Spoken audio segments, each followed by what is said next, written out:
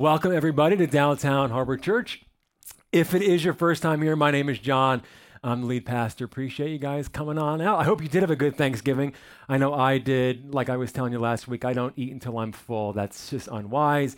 I eat until I hate myself. So mission accomplished, not a problem. Walked away from the table sick, really questioning all of my life's decisions. And then, of course, you eat more later that night because what is what you're supposed to do. I hope you guys had a good time. I hope you were able to use some of the tools that we've learned over the last couple of weeks in dealing with whoever may have been around your Thanksgiving table. But we are in full holiday mode now. Thanksgiving is in the rear view mirror. Christmas is right around the corner.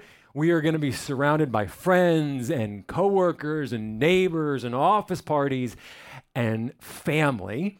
And like we've been saying, depending upon those relationships and how those are sort of going in your life, this could be a challenging time of year. And so as we wrap up this series, we are going to continue to try to find out how we can not only survive the holidays, but thrive. And maybe find out if it's possible to even minister to the people who push our buttons the most. In week one, if you were not here, we kind of talked about the critical people in our lives. These are those gems who always want to point out what we did wrong and how they would do it better and differently. Last week, we talked about the controlling people in our lives. These are the folks who try to get us to do whatever they want us to do, right? They've got some idea as to how we should use our time, what we should be doing in our careers, with our family, with our finances. And they're going to do whatever they can to try to manipulate us and control us. And so if you are interested in catching up on either of these two messages, head over to our website, soflowchurch.com, iTunes, wherever you get your podcasts. And as always, you can go to our Facebook page that houses the archives of all of our live videos. But today, as we kind of wrap up this series, we're going to be having a really interesting conversation, actually. I'm excited for today's message. We're going to be trying to figure out how we can deal with and handle and navigate and love on and help the needy people in our lives. Now, when I say needy people, I really mean sort of the overly needy people in our lives. These are folks that we really do care about these people. We really do love these people, but they always just seem to need a little bit more than we can give. All right? There's always some drama in their life. It's always some problem. It's like always a relationship issue. It's always a money problem. It's always something. You know what I'm talking about? Okay? Like they're the kind of people that when you see them coming your way, you're actually afraid to ask them how they're doing because they're going to tell you. Now we know let's call it, normal functioning adults, which we all fall into that category. Obviously, there's no needy people here, so we can just talk about them. But, when you see them, like when people say to us, hey, how you doing? We know that there's a couple of generally accepted responses as to what we should say when someone asks that question. Like, for example, how you doing? Good. Hey, good. All right, good. I'm doing good. All right, or grammatically correct. I'm doing well. Right? How you doing? Good. Doing good. Or we'd also accept, can't complain. How you doing? Can't complain, And if you're over the age of 55, you can kind of tack on, and if I did, who'd listen, right? We'll take that as well. Or my personal favorite, my go-to, how you doing? Same old, right? Nothing new, same old, nothing to report, but not the needy people in our lives. They're going to tell you exactly what's going on in their life. Now, here's the thing. You already know what's going on in their life. They've been telling you the same story for the last 3 years. Nothing's changed. If they're doing nothing to help the condition they're in. We all know these people. And look, we all love these people. They could be some of our closest friends. They could be a brother or a sister. They may be an adult child. They could even be a mom or a dad. And here's the thing. We want to help them. But it just seems like whatever we do to help them is never enough. So today, I want to take a look at Scripture to find out what we can actually do to help the overly needy people in our lives. So the first thing we want to do in trying to help these sort of overly needy people in our lives is we want to learn how to give strategically. which is a departure from what we normally do. Normally what we do is we give emotionally, all right? It's giving emotionally is sort of when you kind of see something going on in somebody's life, and because we really care, we just react. We just do what's easy. And generally speaking, we do what makes us feel good. Whatever sort of assuages our guilt, if you will, makes our guilt go away. We react, we do what's easy, we do what's convenient, and it makes us feel better. Giving strategically is a way different approach. So instead of focusing on what people want, and trust me, that person's always going to tell you what they want, instead of focusing on what they want, we want to begin to ask ourselves, okay, what do they really need? What does this person in my life really need? What will genuinely help this person? Not just in the moment, not just right now. I'm talking, what will long-term help this person in their life? There's a great moment in Scripture where Peter and John do just this. One day, these two guys are walking up into the temple. And on their way in, Scripture tells us that there is a lame man. This guy who can't walk, perhaps he's been like that his whole life. We don't really know. But according to Scripture, this guy's buddies carry him to the temple every single day, plop him down on the steps every single morning, and he spends the entire day there at the temple begging for money.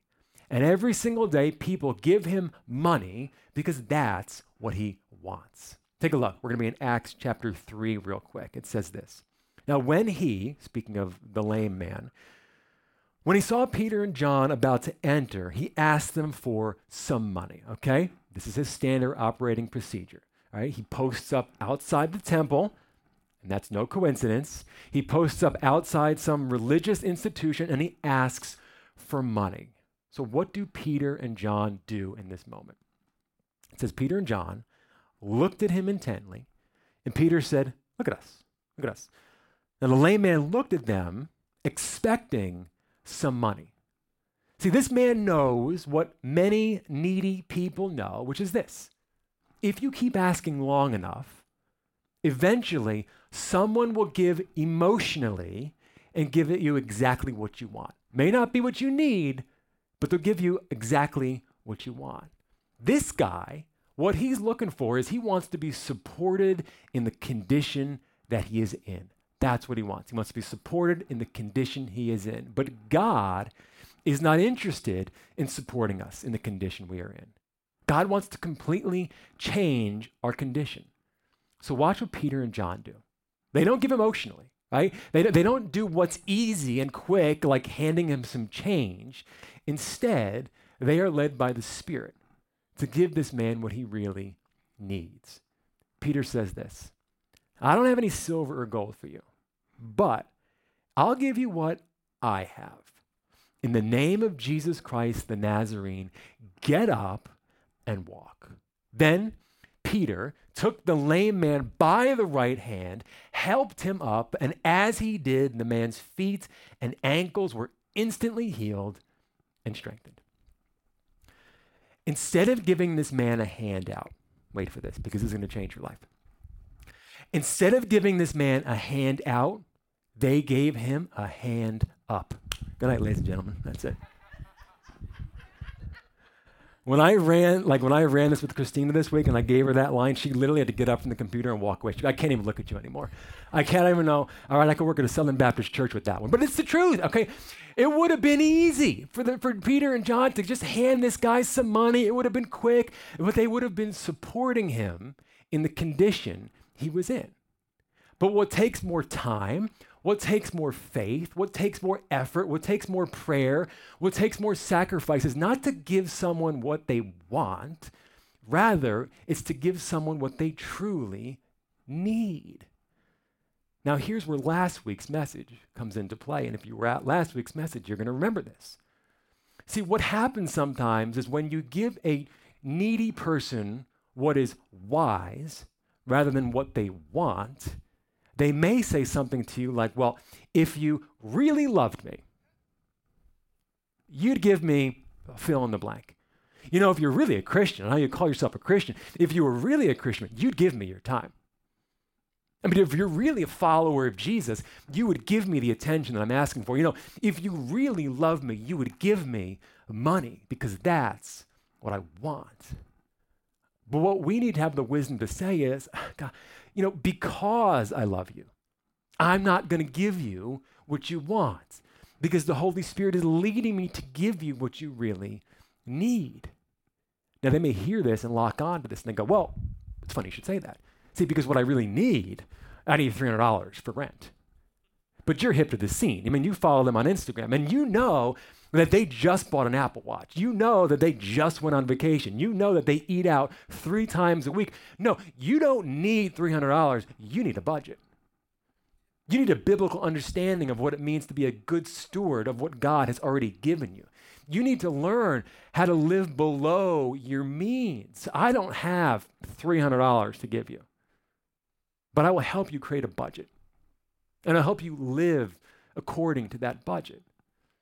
See, the first thing that we have to do in trying to help those who are overly needy in our lives is we want to give strategically, not giving emotionally.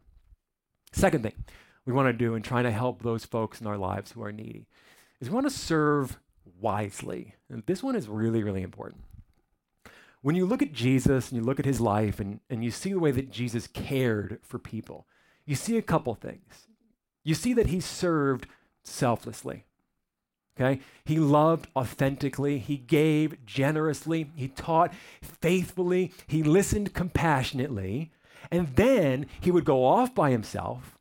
He would reconnect with God and he would recharge spiritually so that he could go back out and do it all again. You see it all throughout the Gospels. He would give, he would recharge. He would serve, he would recharge. He would love, he would recharge. All throughout the Gospels, you see it. In the feeding of the 5,000, one of his more famous miracles. What did he do? He fed the 5,000 plus crowd, and immediately afterwards, after sending the disciples out on that boat, Jesus went by himself up into the hillside to get alone with God and to recharge spiritually. In Luke 4, you sort of see this marathon serving session that Jesus is in. Okay, he starts off by casting out a demon. Immediately afterwards, he heals Simon's mother-in-law from a fever. Immediately afterwards, he begins healing more people. Immediately afterwards, he casts out more demons. And then right after that, at daybreak, Jesus went out to a solitary place. See, Jesus might be fully God, but he's also fully human. He has just been on this marathon serving session, and it has drained him emotionally, physically, even spiritually.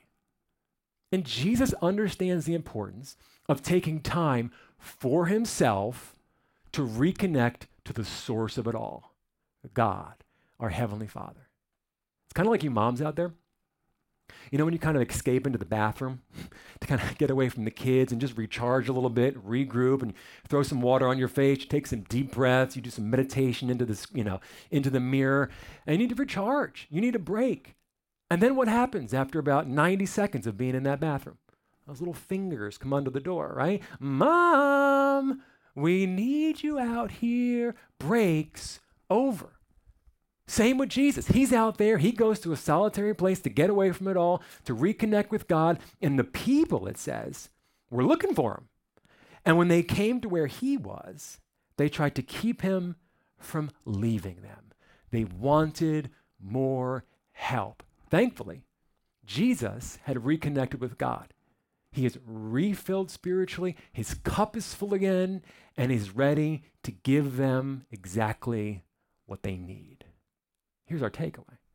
If Jesus needs to recharge his battery, so do you. I mean, I am convinced the reason that we get so drained emotionally and physically, spiritually, and trying to help the overly needy folks in our lives, we're trying to do it all in our own strength. I really feel that way. And we were never meant to do that. Even Jesus, God, understood that you had to reconnect to the source. And if you're not doing that, if you are actively trying to help other people in your life in your own strength, let me tell you something. You're only handing those folks dry crumbs. You got to tap into a greater power source than just yourself. So if you are exhausted today from giving and giving and giving, what would it look like for you to take some time for yourself, to get away, and to reconnect with God? Third thing we want to do in helping those needy folks in our lives is that we want to learn how to trust completely. Meaning, we've sought God's wisdom. We've asked him, how can we really serve this person's needs and not just their wants? We have listened to what God has told us. We have done what he's asked us to do. Now we have to trust him completely with the results. Whatever the consequences are of this, we need to trust God completely. Now, this is the hardest step of all, because this is where tough love comes into play. See, in our effort to love and help other people, sometimes what we try to do for these overly needy folks in our lives is we try to fix every problem they have. Every situation they land themselves in, we try to fix it. We try to be the solution to everything that they need. And what happens is that sometimes we may unknowingly be short-circuiting God's process. In Scripture, we learn about this thing called the law of the harvest. You've actually heard about this before. When you've heard you reap what you sow, that's the law of the harvest. Paul talks about this in Galatians. He says this: "Do not be deceived. God cannot be mocked. A man reaps what he sows." The law of the harvest is a God-ordained process by which our actions have real consequences in this world. These are not punishments from God. These are just consequences of the things that we do. And what becomes clear in life and through Scripture is that God can use our consequences. God can speak to us through those consequences. God can teach us through our consequences. And here's the problem. God may be trying to use those consequences in your friend's life, those negative consequences, to change them for the better, to do something in their life, to teach them something. But what do? We, as well-meaning as we might be, short-circuit God's process by rescuing them. Paul says this, speaking more about the consequences. "Whoever sows to please their flesh, from the flesh will reap destruction. Whoever sows to please the Spirit, from the Spirit will reap eternal life."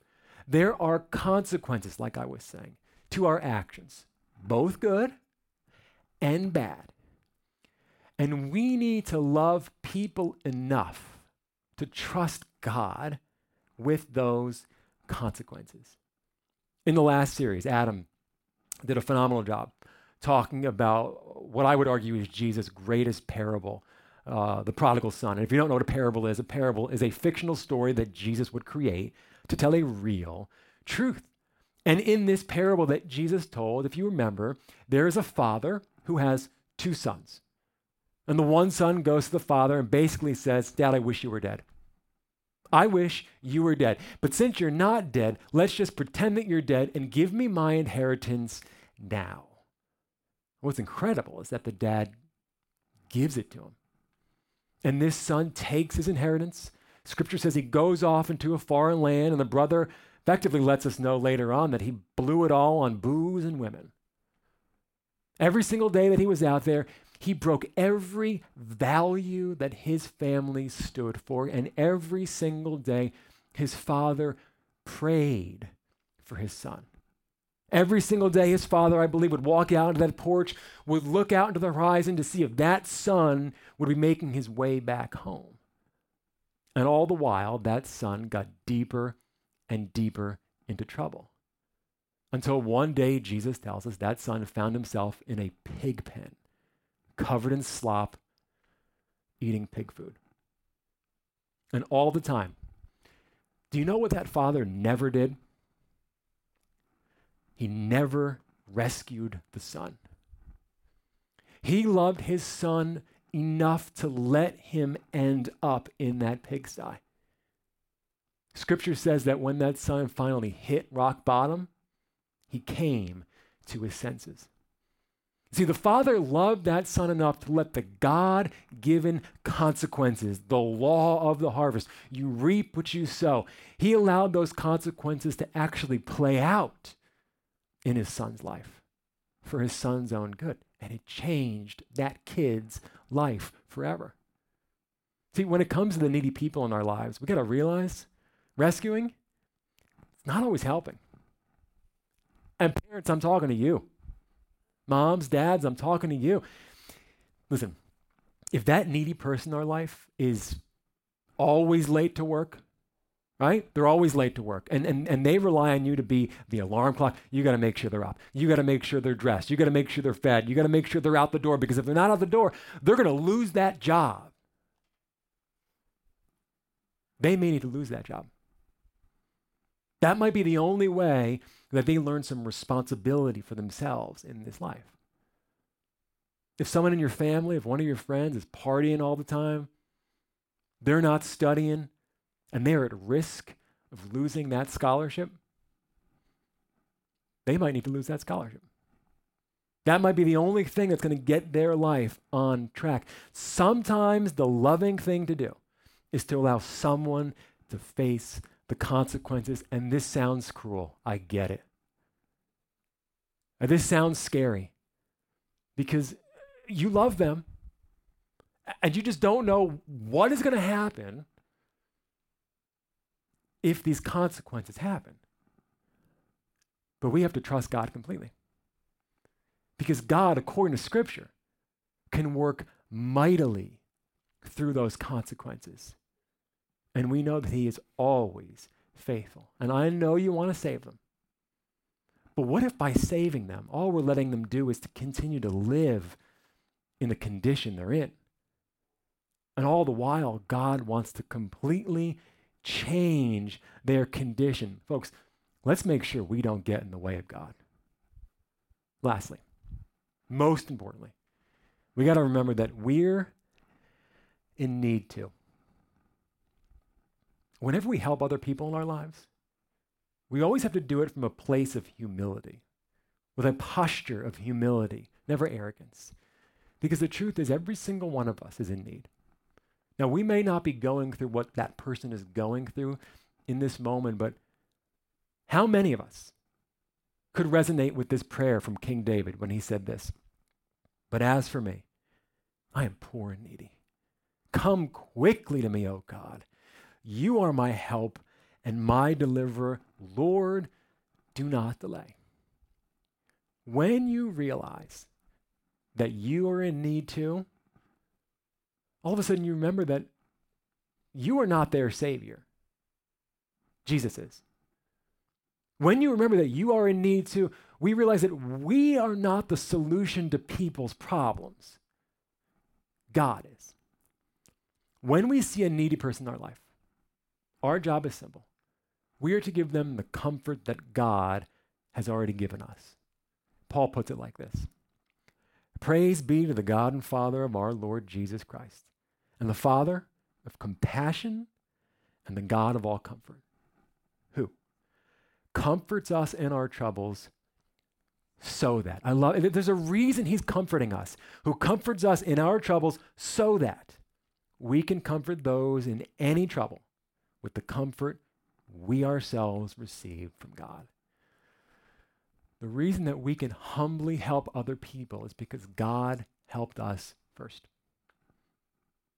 This helps us realize that we are all equally broken, that we are all equally needy. And every once in a while, God taps us on the shoulder and blesses us with the opportunity to love and support someone else. This is how we make Jesus known to the world. The world will not know that we are Christians by the things that we believe. Scripture says people will know that we are followers of Christ based on how we love. And how do we love those who are in need? We give strategically, we serve wisely, and we trust God completely. So, what's the practical? What do you do with a message like this? If it is your first time here at DHC, every single week we put this word on the screen because we want to make sure you can leave on a Sunday and just know exactly what to do with what you've heard. So I'm going to just ask it like this. What's their name? Who is it? Who is that person that you have been thinking about this entire message? Is it an adult child in your life? Is it a brother or sister? Maybe a parent? A friend? I mean, who is it, that person in your life that you just feel like they always need more than you can give? It's just always something. And you are just so very, very tired. If you're a Christian in this room, and I know many of you are, I'll just tell you this. We have a responsibility to love these people. We do. So I'm going to give you a challenge. I think you may need to hit the reset in your life. I think you may need to get away with God, hit the reset. I think you got to ask him to recharge your battery. I think you got to ask him to fuel you up with the Holy Spirit, to fill your cup back up so that you can give that person in your life exactly what they need. And you can give that person the care that you really do want to give them. Additionally, as you are reconnecting with God, you may need to rethink your approach. You may have to ask God, have I been giving them what they want and not what they need? I mean, have I been giving emotionally and not strategically? Lord, is there a better way? Have I rescued them when I should have let them fail? Lord, I love this person. I want to be there for this person. Help me help them. Let me pray for you.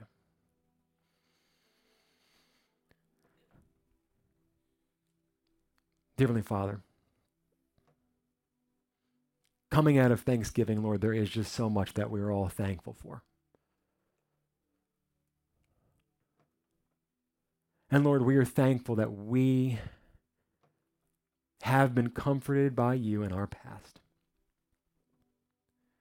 And Lord, that we get the opportunity to comfort other people. And Lord, you have placed people on our path, friends, family, co-workers, some of whom can just drain us emotionally, Lord. They can drain us spiritually. They can drain us physically, Lord, because they are just so needy. But we love them. God, I pray that this holiday season, you would help us to recharge. You would help us to look to you, Lord, and reconnect. And by the power of the Holy Spirit, God, I pray that you would give us the strength and the tools to help the people that you have put in our lives, not just to support them in the condition they are in, but to allow you to work through us to help them change their condition forever. And all the while, Lord, I pray that you keep us humble, knowing that we too are in need of our Savior. We place all these requests in Jesus' name.